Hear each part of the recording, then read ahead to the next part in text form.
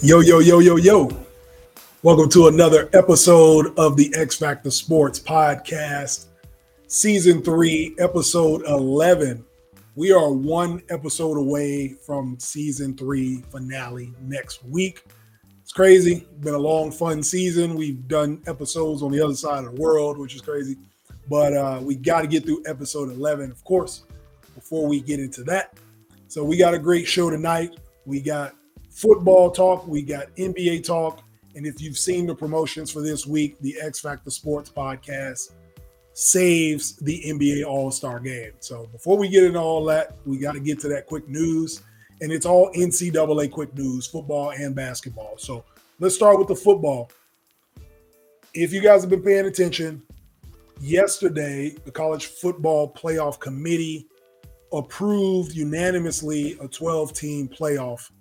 Something a lot of fans have been looking forward to, especially kids that go to universities that feel like their team should make the college football playoff. Obviously, the committee loves it because there's going to be more money generated, bigger games.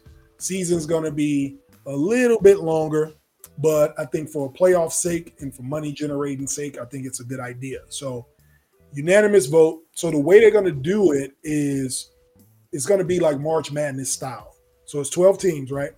They're going to do the Power 5 teams, so the highest ranked teams in the Power 5, whether it be winning their conference championship or just being highly ranked at the end of the year when they do the final polls. Those teams get automatic bids. So that's kind of where the March Madness thing comes into play. And then the other 7 teams will get an at-large bid. So if we use this example for the last college football playoff we just saw, a team like Georgia, who was great all year for the last 2 years, rather, lose to Alabama in the SEC title game and they don't make the college playoff. They would be considered an at-large team because they only lost one game and it was at the end of the year. Florida State, I know they wish this was a year earlier that they put this in so they wouldn't have got the shaft, but they would be a team that would be an at-large bid as well, your Ohio States, things like that, right? And then you get the other at-large bids that are going to be what you would call a quote-unquote Cinderella team. So your Boise States or, the teams that are in lower conferences, but they're undefeated. Like they'll get a chance to go up against the SEC teams, the Big Ten teams, and see if they can play for a national championship. So how would this look? How is it going to look with 12 teams playing for a national championship? Or do we like the idea? Obviously, the money is going to be generating crazy, but aesthetically, on TV, optics, is it going to look good? You got football. Of course, for fanatics like myself, I love it because it's just there's going to be a true national champion, I think, that comes out of this. So, but the way they're going to break it down, I feel like they got to break it down like this. They have to do, if it's 12 teams, your first 4 teams get a bye. So the college football playoff, kind of like they did this year with the 4 teams, those top 4 teams don't play in that first round. And then the other 8 play in the quarterfinal. So in that quarterfinal, you get, 5 versus 12, you get 6, 11, 7, 10, 8, 9 seeds, right? So it might even get 12-5 upsets in football like we do in basketball. So I think that's how they do a quarterfinal. Then the winner of those games go to a semifinal against the 1 through 4s, right? Or my bad, that's your quarterfinal, and then it goes down to the final 4 teams after that. So the first round, 4 teams get a bye, and then after that, we break it down to the quarterfinal with the 8 teams. So how would that work with bowl games? Because we still got the New Year's 6 bowls, right? So for those who don't know what the New Year's 6 is, after New Year, those big bowl games that everybody sees when the Big Ten always plays against a Pac-12 team in the Rose Bowl, so on and so forth. So we got the Rose Bowl, we got the Peach Bowl, Cotton Bowl, Orange Bowl, you got Sugar Bowl, and Fiesta Bowl. So those are your 6 bowl games. So the way I think they would have to put those together is in the quarterfinal, when you got 8 teams left, you do 4 of those bowls. And then the winner goes to the semifinal and they do the last 2, and then the national championship. The cool thing about that is if you're a team that wins a national championship next year, you got the opportunity to win a Rose Bowl, a Cotton Bowl, and a national championship in the same season, which is crazy because they are college athletes who have never won a bowl game in their entire career. And these kids next year will be able to win 2 of them in a national championship. So that'll be interesting. And obviously they're going to rotate those New Year's 6 games every year in between quarterfinal and semifinal games. So it'll be interesting to see how they do that. But I'm excited to see how it all shakes out. These teams get an opportunity to win a national championship. No more excuses. You got to play the games. All these small schools saying they want to play these Alabamas and these Georgias. So we're going to see in these first rounds or the quarterfinals, you're going to make it. Congratulations, Boise State. Now you get to play Georgia and lose by 50 points. So everybody will get to see what it is. And there's no excuse now. So I like it. It'll be interesting to see how long it lasts, but I think it'll be good. They'll at least they probably signed a 10-year deal to do it, just like this first iteration of the college football playoff. So y'all let me know if y'all like that or not. Now we'll move to basketball for quick news. Purdue and UConn fall here in the last few days. Purdue fell over the weekend to Ohio State. And so on Monday, they were actually projected to be the number 1 overall seed. Even though they were the number 2 team in the country, they were projected to be the number 1 overall seed. But obviously losing Ohio State kind of knocked that out the way because come Monday morning, this past Monday, UConn was unanimously ranked number 1 in the country until last night. They go to Creighton, get smacked around. I think they were down by as many as 20, 23 points, end up losing by 19. Just didn't play good at all. So they lose as a number 1 seed. Congratulations to Creighton. First time beating the number 1 team in the country in program history. So that was cool to see. And UConn, Vegas probably wasn't surprised. UConn, they haven't lost a game this calendar year until yesterday. So this is their first loss in the year 2024, which is impressive. They won 14 straight, been undefeated for almost 2 months. But Vegas might have not been surprised because UConn has now lost 14 straight games on the road against ranked teams. So it's almost like if you knew they was going on the road to play Creighton and Creighton's ranked like 15th in the country, like might be a chance they catch an L. And they did. So congrats to Creighton, Ohio State, beating those teams. A lot more parity in men's college basketball. So it'll be exciting to see what happens in March.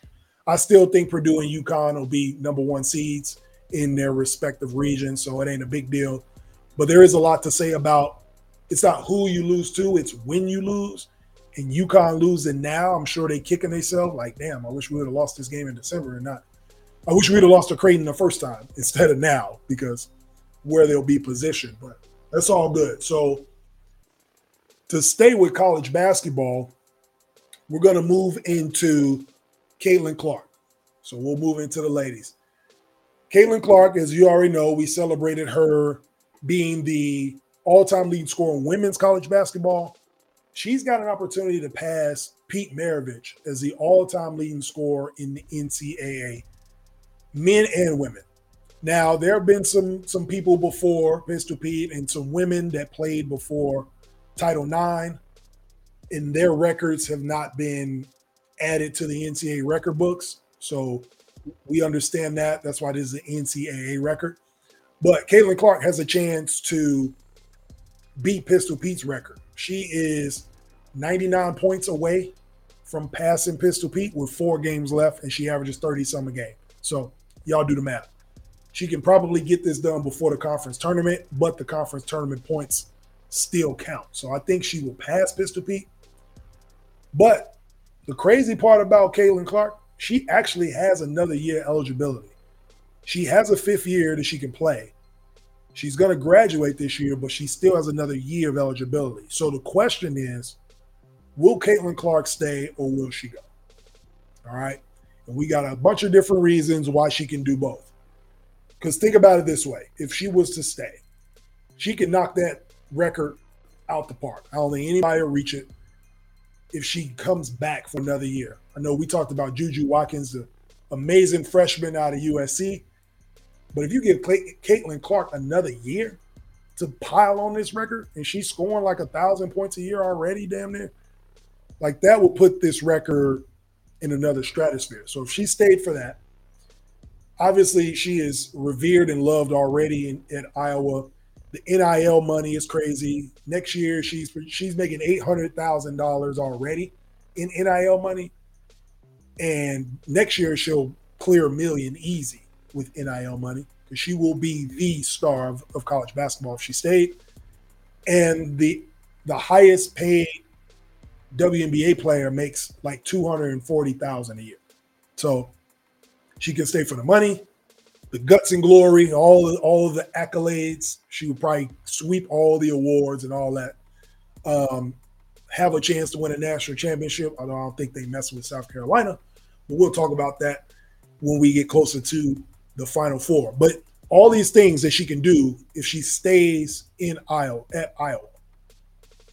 But on the flip side, the type of player that Caitlin Clark is, to go to the WNBA would not be about the money, obviously, because she can make more in college. It's about the level of competition she would play at. Somebody that plays at that level wants to play against the best. And so that's why I think she leaves. I think this is her last year. So I asked the question, will she stay or go? My answer is I think Caitlin Clark goes to the WNBA because of the mentality. When you are the best or you are seen as the best, you want to compete against the best. I think she makes the leap to the WNBA. She'll be the number one overall pick. She'll get the endorsements anyway as a WNBA player.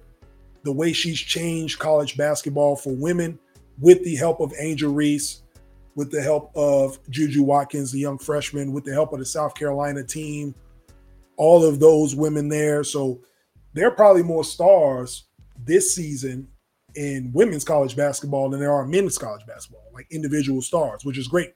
So she is a part of that movement. So I think she can carry that momentum to the WNBA anyway. And the NIL money isn't going to stop. Like, she's still going to be able to make commercials. So, but she'll be able to play against the best. And I think that's what drives players like Caitlin Clark. So you'll hear a lot of chatter about come back, one more year, should she stay? Even if they don't win a national championship, I think she leaves because she's got that hunger to play against the best. And I think that's what drives her. I think she's accomplished everything she set out to accomplish at the University of Iowa. So she'll ride this thing out and go to the next level. All right. When we come back, we are going to get into NFL free agency. It started yesterday, I think. So we're going to get into it. I got 5 players I want to talk about if they stay or leave their teams. And we're also going to talk about if they do leave their teams, where is the best fit for them? You don't want to miss this next segment. This is Jay Mondane of the X Factor Sports Podcast. We will be right back. Love sports and want to stay informed about the latest news and content, then you've got to check out this podcast. The X Factor Sports Podcast is the ultimate source for your favorite sports news and analysis. This host covers all kinds of sports. You'll always be able to find something interesting to listen to. Plus, the podcast is highly entertaining and will keep you on the edge of your seat every time. So, don't wait any longer. Subscribe to the X Factor Sports Podcast today.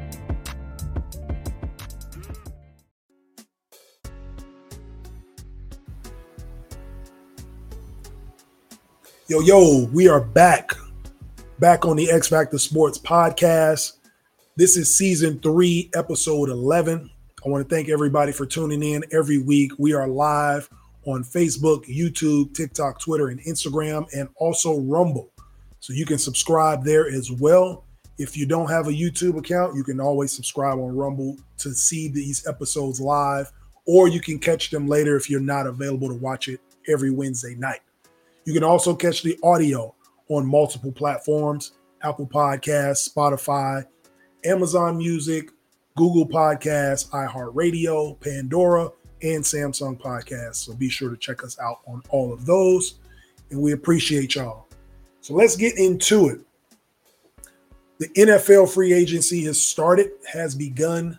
This is the time where you start seeing franchise tags, who will be tagged, who won't be. A lot of these players that were tagged last year probably won't be tagged this year, so they'll either sign contracts or they'll move on to new teams. So in thinking about this, there were 5 players I wanted to kind of key in on where they could go in free agency, what will happen with them. These are impact players. They not only impact the NFL or their teams, they impact the NFL also. So they will change the landscape. And the first guy I want to talk about, of course, the guy that sat out for one game last year, was chilling in the stands with his agents in week 1, is Chris Jones.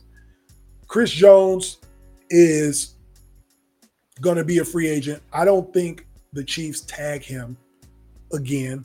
I don't think they want to go through what they went through last year. They kind of put all these hurdles in front of him like, hey, you hit these milestones, you'll get these bonuses. And he knocked all of them down except Defensive Player of the Year, unfortunately, but he checked every box. He got his 10 sacks. He got them to the Super Bowl. They won the Super Bowl. He was an all-pro defensive player. Some would say, if it wasn't for him, the Chiefs wouldn't have won the Super Bowl. For what he did in Buffalo, for what he did in the actual Super Bowl game with Brock Purdy, making these guys miss receivers in the end zone. So Chris Jones was definitely a defensive nightmare all year long. He deserved all the money he got. He bet on himself. Now we're in the offseason, all right? The parade is over. The liquor done wore off. So now what are we going to do about some business, all right? We got to sit at the table, and we got to talk about it. The Chiefs will re-sign Chris Jones. They will re-sign him to a multi-year deal. And he deserves it, deservingly so. He is the unquestioned leader of the defense and best player on that side of the ball. And he's finally getting shown some love. I see him in some commercials. They actually let him even talk at the parade. So much deserving. He bet on himself and he was successful. So I think he deserves the right to sit down at the table and talk multi-year deals. So hopefully they do that for him. And hopefully he stays a Chief. I'm sure Chiefs fans will love for him to stay. And also, I'm sure in the back of his mind is the situation with Tyreek Hill, right? Tyreek Hill was his teammate. Tyreek Hill won a Super Bowl with him. Tyreek Hill was an all-pro. And a couple $1 million was the difference between him staying in Kansas City and possibly winning 2 more rings and going to Miami. So I think if Chris Jones is as passionate about staying in Kansas City as he says he is, I think they get a deal done. Now, that doesn't mean you take a team-friendly deal. You get what you're worth. But they also have to understand that by keeping Chris Jones and giving him what he's worth, that's going to kind of shave a little off the top for some other players that may have to go. And that takes us to L'Jarius Sneed. L'Jarius Sneed may not be a Kansas City Chief after they get this Chris Jones deal done. I think they take care of him first. And they see what's left with Sneed, but Sneed is a free agent, and I think teams will want him bad, particularly the Philadelphia Eagles. But before we get into that, I'm going to back up and talk about why the Chiefs won't be able to keep him. Salary cap, obviously we understand how the money works in salary caps. You can only spend a certain amount of money. They're going to give that to Chris Jones. What L'Jarius Sneed is asking for, I don't think they're going to be able to give him. And I think the Chiefs will be okay with letting L'Jarius Sneed leave. They have a history with Andy Reid, a recent history of drafting young DBs, and they shine. They play well. You still got all-pro Trent McDuffie. You still got Justin Reed back there. Like, they have a good secondary. If you lose a caliber of a Chris Jones in that front seven, that's hard to recover. I think it's easier to recover from a L'Jarius Sneed leaving when you got McDuffie and those dudes in the back. So that's why I think, and you still got Bolden and Willie Gay and all these guys at the linebacker. So I think losing Sneed won't hurt as much as losing a Chris Jones would. So that's why I think L'Jarius Sneed goes elsewhere. Now, to Philly, I think Philly goes after him. They would be silly not to. You put him next to Big Play Slay on the other side with that cornerback. He's an all-pro corner as well. The type of year L'Jarius Sneed just had, in the AFC against those quarterbacks, you put him in the NFC against these guys, I think they do big things. I think that Philly is an organization that he can definitely thrive in. And then you also have, excuse me, you also have Vic Fangio, who is the defensive coordinator there. He loves having athletic, dominant cornerbacks. He was the Bears defensive coordinator back when we won the NFC North in 2018. And our defense was one of the best defenses in the league, Khalil Mack, all those dudes. So I think the same thing can happen here. They might have the same recipe for success if they keep their front seven together. So I think Snead, they have the money to get him. They have the GM that's looking to win now. I think Nick Sirianni knows that he is on a, I won't say a hot seat, but it's warm. They got the seat warmers on. So in my car, I got 3 notches to the seat warmer. I think Nick Sirianni, he's on like 2. I think they pushed the button twice for him. So he's going to try to do whatever he can do to get back to a Super Bowl. And I think L'Jarius Sneed helps that defense tremendously. Young, athletic, great, on the cusp of being an all-pro. I think that's where he should be going. All right. Now we get to Kirk Cousins. I know, right? How do you have a podcast and you end up talking about Kirk Cousins? Well, Mr. Guaranteed Money, I swear, I think Kirk Cousins is an NBA player. When is the last time Kirk Cousins had a contract that was not fully guaranteed? All right. Because ever since he was at Washington, talking about you like that, all his contracts have been guaranteed. And even when he did it in Minnesota, he was like the first one to kind of plant his flag, like I'm getting all my money guaranteed in this contract. It was like 80-something million. So he did tear his ACL last year in week 8. And he will be 36 years old coming in the next season. So those are some things. I mean, in NFL terms, he is a little older because we got quarterbacks. This is a quarterback-heavy draft. We got some athletes coming in that are literally 14, 15 years younger than Kirk Cousins. So that's the reality of the sport. But Kirk Cousins reminds me a lot of Alex Smith. He's not your great. He's not going to be great. He's not going to be bad. He's your stabilizing quarterback. So he stabilizes the franchise. He's not the franchise guy. He won't get you over the hump to a Super Bowl, but he can get you to the playoffs, right? I think that's what Kirk Cousins is. I think that's what his market will allow or justify. But now coming off an Achilles injury and being 36 years old, will Minnesota stay with him? I'm not sure. I'm not sure Minnesota wants to guarantee him money. But if he does not stay in Minnesota, I think the team for him to go to is the Atlanta Falcons. The reason you go there is because they are not sure on Desmond Ridder at all. They got a new coach, and I don't think they're in a position to get a quarterback in the draft. They might have to move some pieces and move up a little bit. I'm not sure if they can. So if Kirk Cousins is a free agent, I think you get him to play that Alex Smith role. The way Alex Smith did it for Mahomes in Kansas City, Kirk Cousins is the stabilizer, right? Desmond Ridder will play until Cousins is ready, week 7, week 8 of next season. And then Kirk Cousins moves in, stabilizes the franchise. You got a veteran quarterback who's won big games. He's played in big games, played in playoff games. You got an adult in the locker room. He's mature. He can handle the media. All those things. He's almost like Matt Ryan 2.0 when Matt Ryan was in Atlanta, right? You got a grown-up there. So I think they do that until they find their guy. I think that's the place for Kirk Cousins. I don't really see him anywhere else. Go down somewhere warm. You're still playing in a dome. You're in a weaker division. I think that makes sense for his health. And I think it makes sense from a football standpoint for the team. So I'm looking to see him go to the Atlanta Falcons if he doesn't stay in Minnesota. He's a steady guy, but he's not the guy. All right. So keeping it with quarterbacks, Russell Wilson. Where is Russ going to go? Oh, and I say that, he's not staying in Denver. So I don't know. Hopefully y'all wasn't thinking he was going to do that. No, he's not staying in Denver. They are about to pay this dude $37 million to leave. Like, seriously. They are about to take dead cap and just say, go ahead and go home, man. You and Sierra, go on, cruise the French Riviera, whatever. Take y'all kids, take a little future with you, and just leave the facility because we don't want you here no more. Now, that's a good thing for us because who wants to be somewhere they're not wanted, right? I don't like going places that I don't want to be, that I'm not wanted. Why would he? So the good news is he's going to get $37 million to not play for the Denver Broncos. But now he's an unrestricted free agent and can go anywhere and play for the league minimum. So what that does is it helps another team's salary cap to get more players because you're only paying Russ this year the minimum. I think the veteran minimum is like $1 million, 1.2, something like that.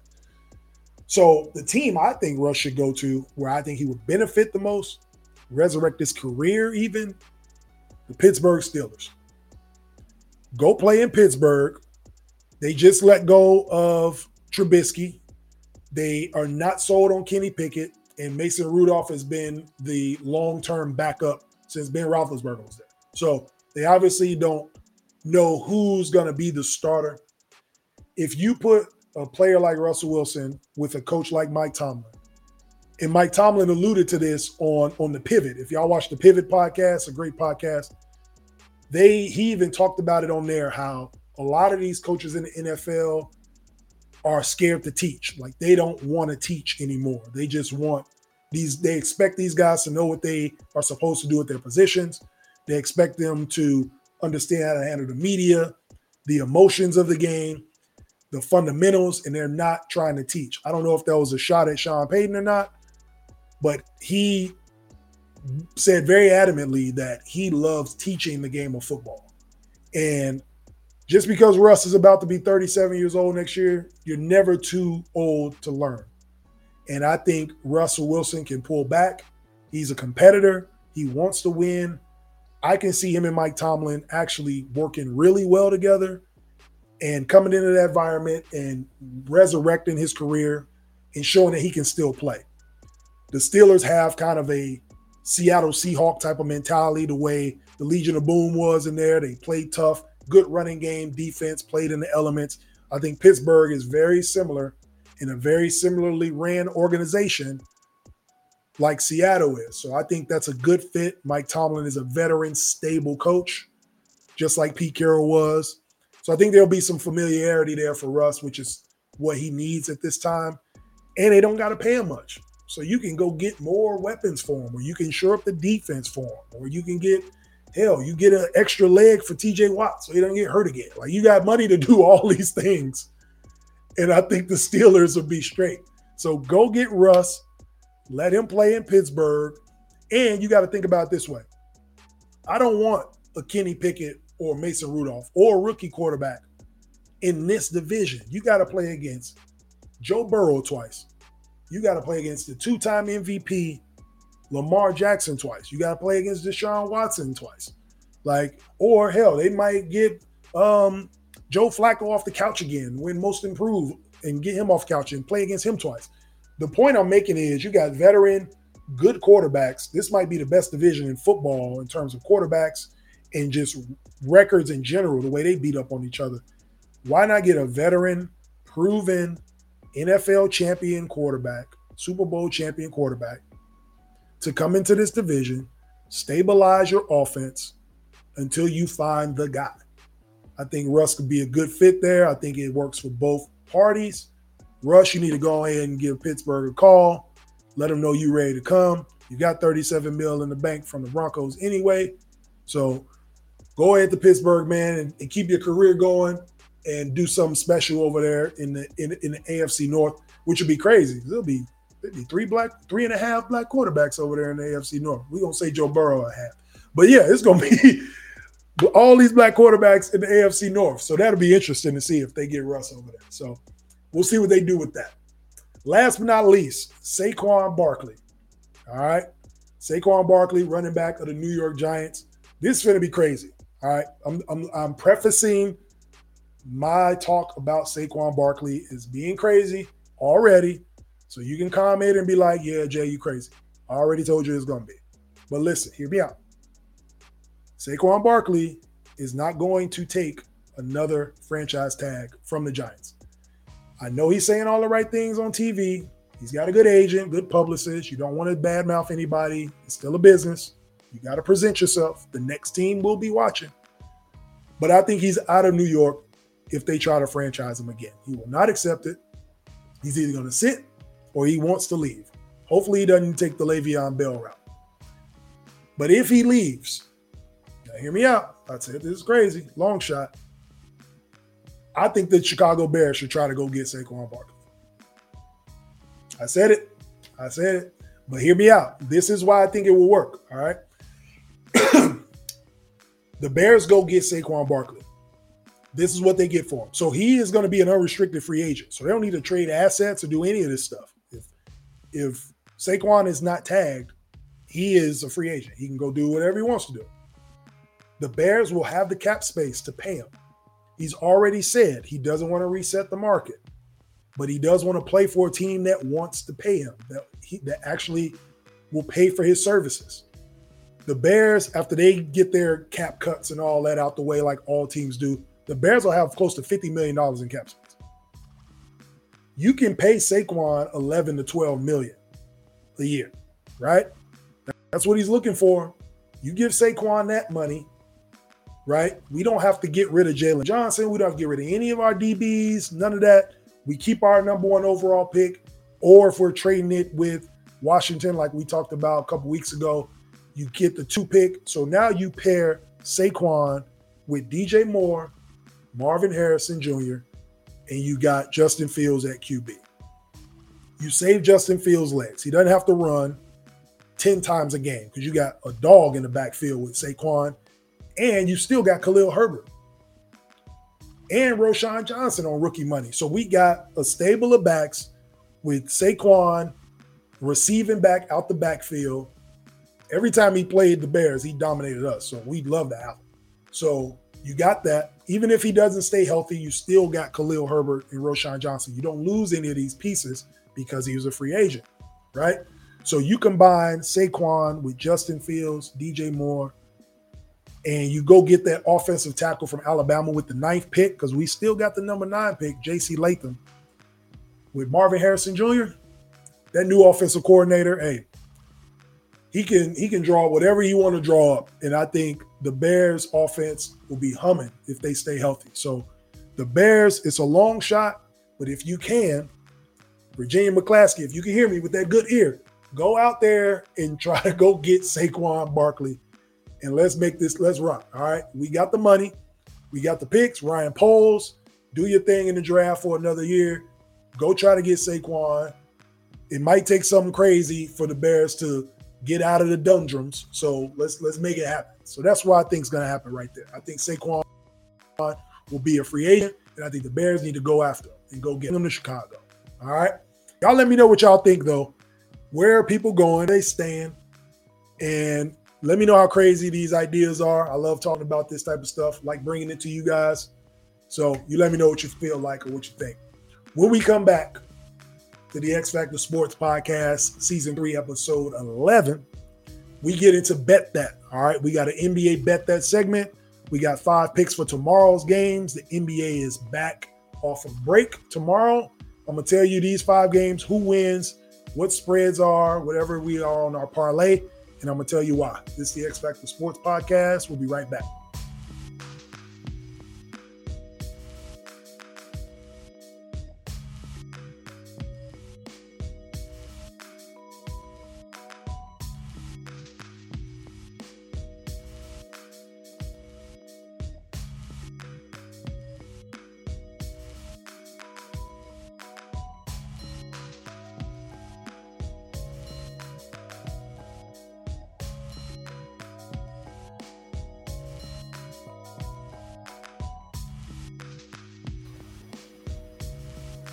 Yo, we are right back with the X Factor Sports Podcast live on YouTube, Facebook, TikTok, Twitter, Instagram, and Rumble.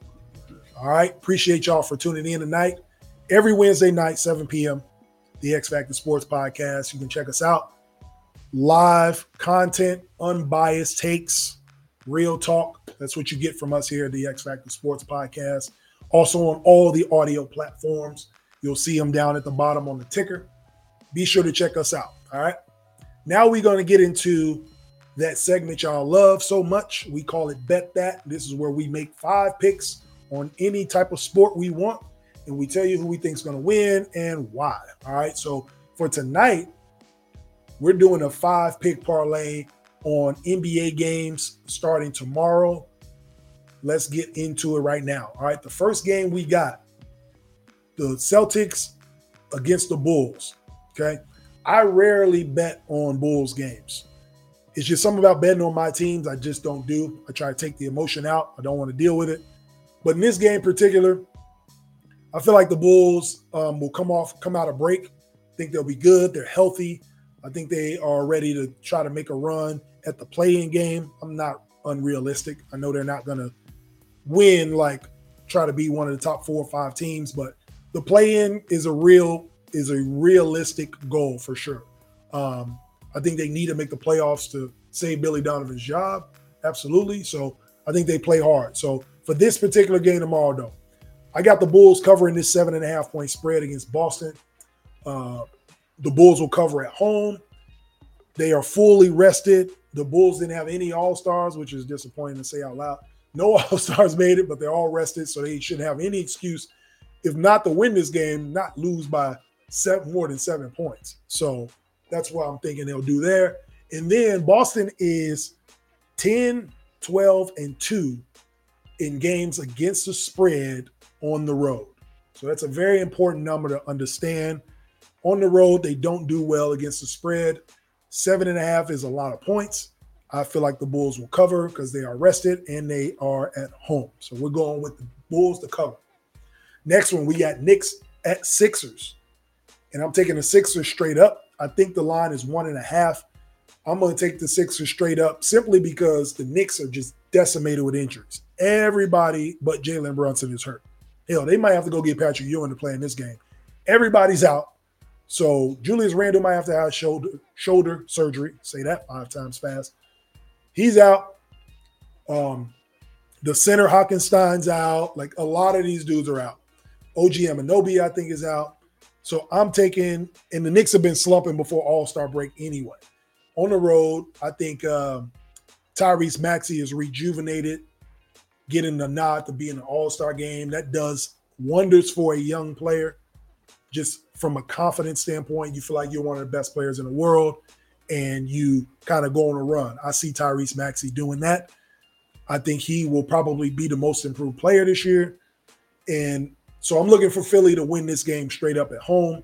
The Knicks are 500 on the road as it is anyway. They're playing 500 basketball away from Madison Square Garden, and they got like 5-6 players injured. So I'm going to go ahead and go with Philly straight up to win this game. All right. The next game I got Suns versus Mavs. This is always a high-scoring affair. I'm going to take the under in this game. The over-under is at 243.5. I'm going to take the under. The 2 games they played this year, they got up to 240 points, I think, or 238, something like that. But I'm going to go ahead and take the under. I actually think that some defense is going to be played. These teams are very close in the playoff race. The Suns are 1 game ahead of the Mavs, so I think this is a big, important game. And we are the second half of the season, which is always exciting. NBA games, when teams are pushing for the playoffs, you start seeing their best basketball. So in this game in particular, I don't know who's going to win this game. I think it's going to be a real good game, but I'm going to take the under on this one. Under 243.5 points. Don't be surprised if some defense get played by 2 bad teams defensively in the fourth quarter. Might get some good defense. So I'm going to go with the under. Number 4, Clippers at Thunder. The Thunder have been playing great basketball all year long, consistent. Shai Gilgeous-Alexander is an MVP candidate. They are good at home. They're great at home. But I'm going to take the Clippers. I got the Clippers beating them straight up. Again, another game that's going to be – these are 2 playoff teams, 2 top teams, not only in the West but in the NBA.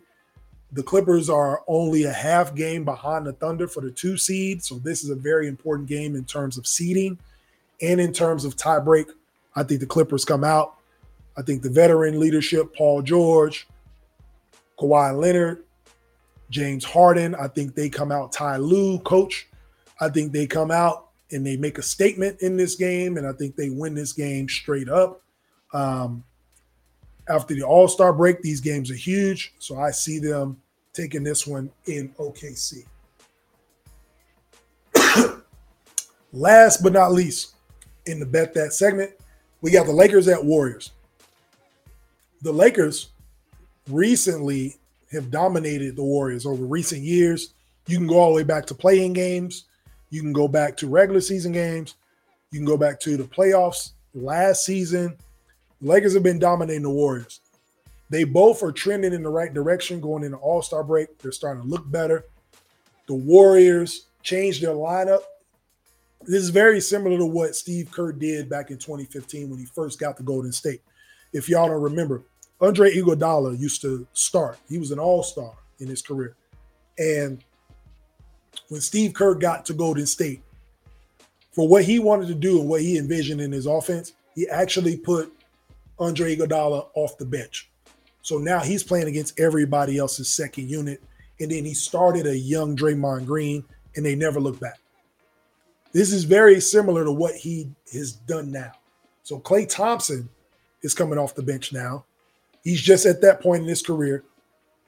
He's played through injury. He's getting older. It happens, all right? I know we all love the Splash Brothers, but when it comes to winning in championship basketball, you do what you need to do to sustain winning. So Klay Thompson's a professional. He's going to come off the bench. He's going to play well. He had a 30-point game off the bench the other night because he's playing against everybody else's second string, and he's a perennial all-star and a champ, right? But they insert Jonathan Kuminga, who's been looking great as a starter. Some players just play better as starters. I played better as a starter. When I came off the bench, it was just a different mindset.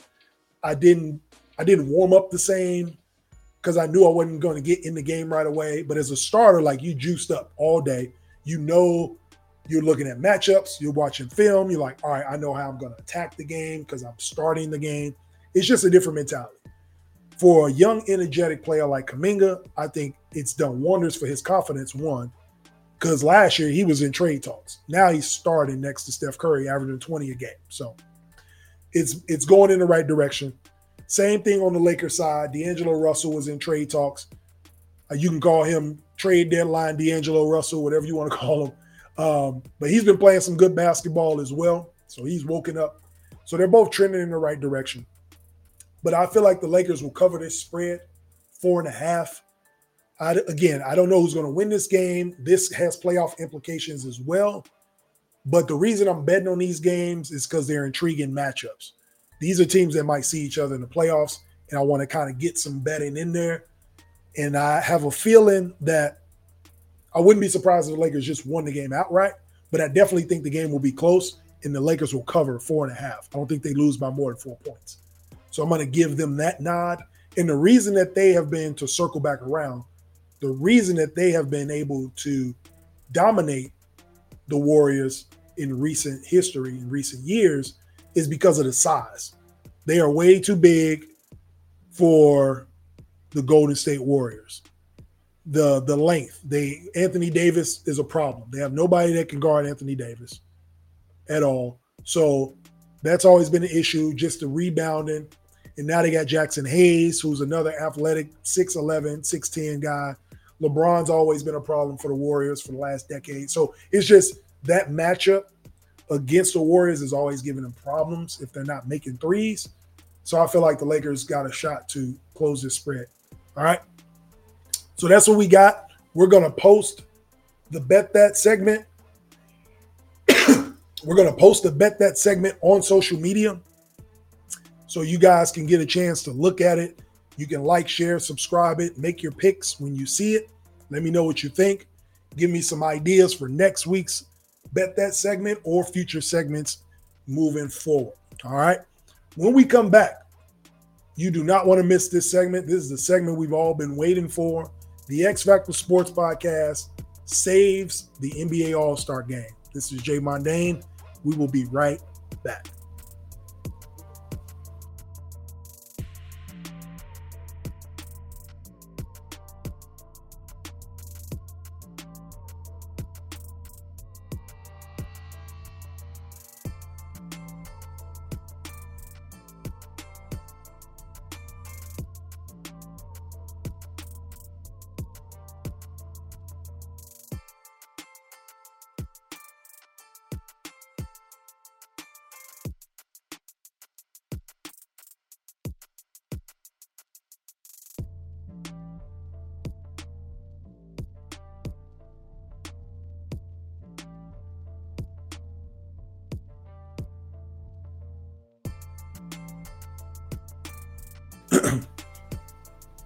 Yo. Welcome back to Season 3, Episode 11 of the X Factor Sports Podcast. This is Jay Mondane. I want to thank everybody for tuning in tonight. Been having a lot of fun. This is a great show. I apologize for the coughs here and there, but like I was telling the TikTok viewers, if I would have did this show on Monday, it would have been all bad. So I'm finally getting over this little cough that I've been having. So we're going to finish rocking the show out. Now we are going to get into the segment y'all all been waiting for. The X Factor Sports Podcast saves the NBA All-Star Game. All right. So first of all, I was in Indianapolis this weekend. If you didn't pay attention, they always put on a great show. It's a long week, though, for the players. They got to do charity events. They got to do all different types of things before they get on the court and play basketball. So you can imagine by Sunday, they're just ready to go home. But they're still professionals. You got to compete. It's still an honor to go to the All-Star Game. All week I've been hearing everybody say, oh, but it's a break. Oh, this isn't, why should we have to play hard? These are players saying, oh, man, everybody wants us to play hard. This is like a break for us. Okay. If the players are going to think like that the All-Star Game is just a break, we're going to take this away as an accolade then, right? So I don't want to hear anybody saying the 5-time All-Star, the 6-time All-Star, right? Because if it's just a break and you don't care about it, it shouldn't be considered an accolade when we talk about your game or when we talk about your resume or you're getting into the Hall of Fame. But if it's going to be considered an honor, then you got to treat it as such. And so I say all that to say this. Because of what is happening in these All-Star games, I've put together like 3 different ways I think that this game could be fixed. All right. Not fixed in a point shaving standpoint. I know we just did a betting segment. I'm talking about fix the game so we actually enjoy it. Now, to their credit, from a rating standpoint, the All-Star game actually did better this year than last year. So I am no fool. I recognize that it is a business, and I recognize all the spectacle and everything that they put into the All-Star game is for television, and it raises the viewership, which is great. A lot of that has to do with international players being in the All-Star game, so you get people from all over the world watching. I got it. But as a basketball fanatic and a basketball player, we're going to fix this game so that the basketball fan actually enjoys watching the basketball game. All right. So this is what we got. So the first thing I would propose, we can pick one of these 3 options, all of these options, whatever you want. The first thing I say is, again, all these networks talking about they want their players to play harder. So what we need to do is give an incentive to these players to play basketball, right? So if you incentivize them, they get $1.2 million for the team that wins. So if the team wins, $1.2 million goes to the winning team. It's 12 players on the team. Everybody gets $100,000. So I think that is feasible. Everybody thinks the money won't move these players, but absolutely, any millionaire will tell you that they want to make more money. So $100 million, $100,000 is worth playing harder. So I think incentivizing them from a financial standpoint will get them to play a little bit harder and want to play more games or make them play harder in the game. So we can incentivize it with that. Winner gets $1.2 million, whichever team wins. The second option we can do is you separate these teams. We are big enough in the NBA that we have enough stars across the world where we can do a USA team versus a world team and have them play in an all-star game. I think they'll play with a little more pride. The USA doesn't want to lose in front of the home fans. The foreigners want to play against the U.S., and it's not the Olympics, and they can play like that. I think that would be a great idea. They used to do it in the Rising Stars Challenge with the younger guys. It used to be USA versus the world. So that would be cool to see if you got Giannis, Embiid, Jokic, Luka, Shai Gilgeous-Alexander. Like, you got these guys playing against the KDs, the Anthony Davises, and Steph Currys. I think that would be great to see from a world standpoint, because if you're from another country, you're looking at these foreigners coming over, playing against the U.S. players in an exhibition game, best on best. The world, we kind of tally it up, who wins after the course of 5 years, who wins that series. I think that would be cool too. Now, the last one, I feel like this is the best one, personally. After writing all these out, I feel like this third one is the best one. So we always complain about defense in the All-Star games, right? The players don't play any defense. They scored 211 points. The East scored 211 points, which is a record this past All-Star game. So if we want to incorporate defense and them and the players actually playing hard, this is what I suggest. For all my college or for all my basketball players, college, high school, if you played semi-pro, whatever. Do y'all remember the 4-on-4 shell drill? So the shell drill used to be, I used to love this drill. I wasn't a big fan of practice, but when it came to like playing basketball and competing, this was by far my favorite drill. The 4-on-4 shell drill is basically what you do is this. There's like 3 teams of 4s. Half court setting. You play and we play a game to 5. Everything's ones. No 1s and 2s or 3s. It's just 1 point for any basket you make.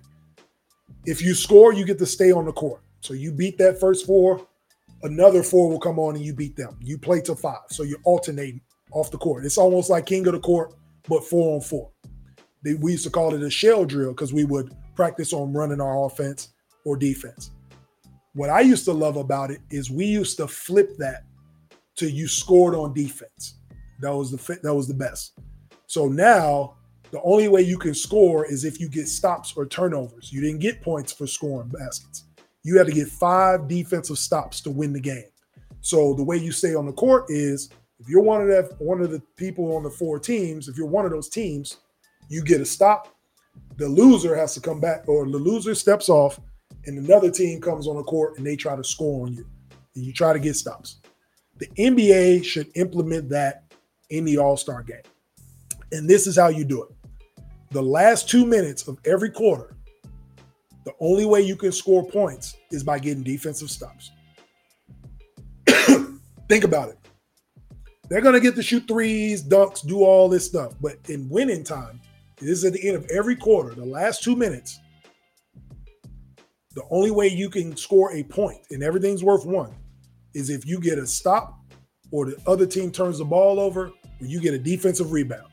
So now it is imperative for you to play defense to score points. Otherwise, no points get put on the board.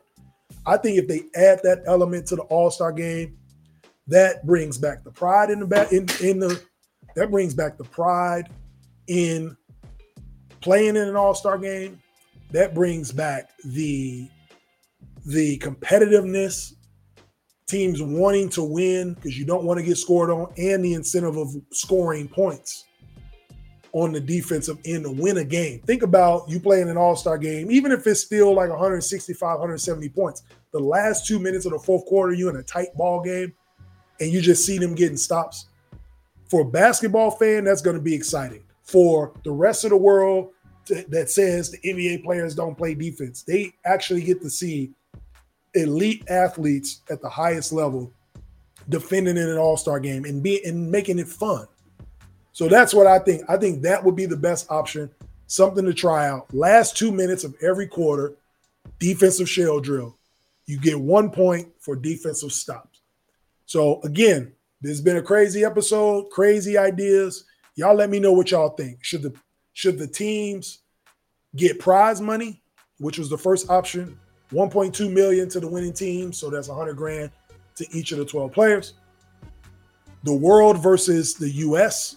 in All-Star games, just split them up. We got enough great players from across the world that can play against the U.S. All-Stars. Or in the last 2 minutes of every quarter, you got to get a defensive stop if you want to get a point. You guys let me know what you think about that. But if any of those were to happen, if the third one were to happen, I think that is how the X Factor Sports Podcast fixes the All-Star game. All right? So y'all let me know. When we come back, We're going to close this thing out with a 2-minute warning. I'm glad y'all tuned in. We are going to be out of here soon. You don't want to miss the last two. This is the X Factor Sports Podcast. We'll be right back.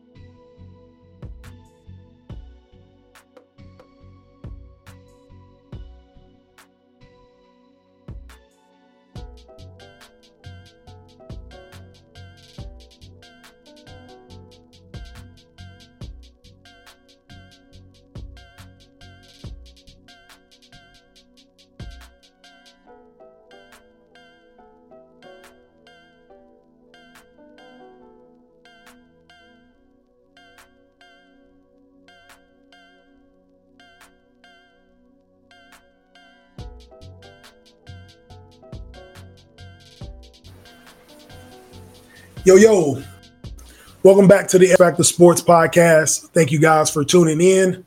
All the TikTok fans, appreciate y'all for sticking with us. We had a little technical difficulty on the phone. That's all good. It happens. That's a part of it when you're doing a live show. Some things can happen, but the show must go on. But please tune in, like, share, subscribe on YouTube. You can also watch the shows live on Facebook. If you follow the X Factor Sports Podcast on Facebook, you can always see the episodes from the past. Same on Twitter as well. So thank y'all for tuning in. And obviously the audio is on all of the platforms. So before we get out of here, we're going to talk about falling in love with the process. Okay? Do you enjoy the end results or do you enjoy the process more? Which type of person are you? What type of brain are you, right? Do you appreciate the destination or the journey? For me, I believe there are two different types of people. There are the finished product type people, and then there are process people. Myself, personally, I'm a process guy. I enjoy the process of creating. I enjoy the process of putting this show together every week. It's fun for me. This is the easy part. Talking to y'all about sports, making these crazy takes and projections and all this stuff, this is easy.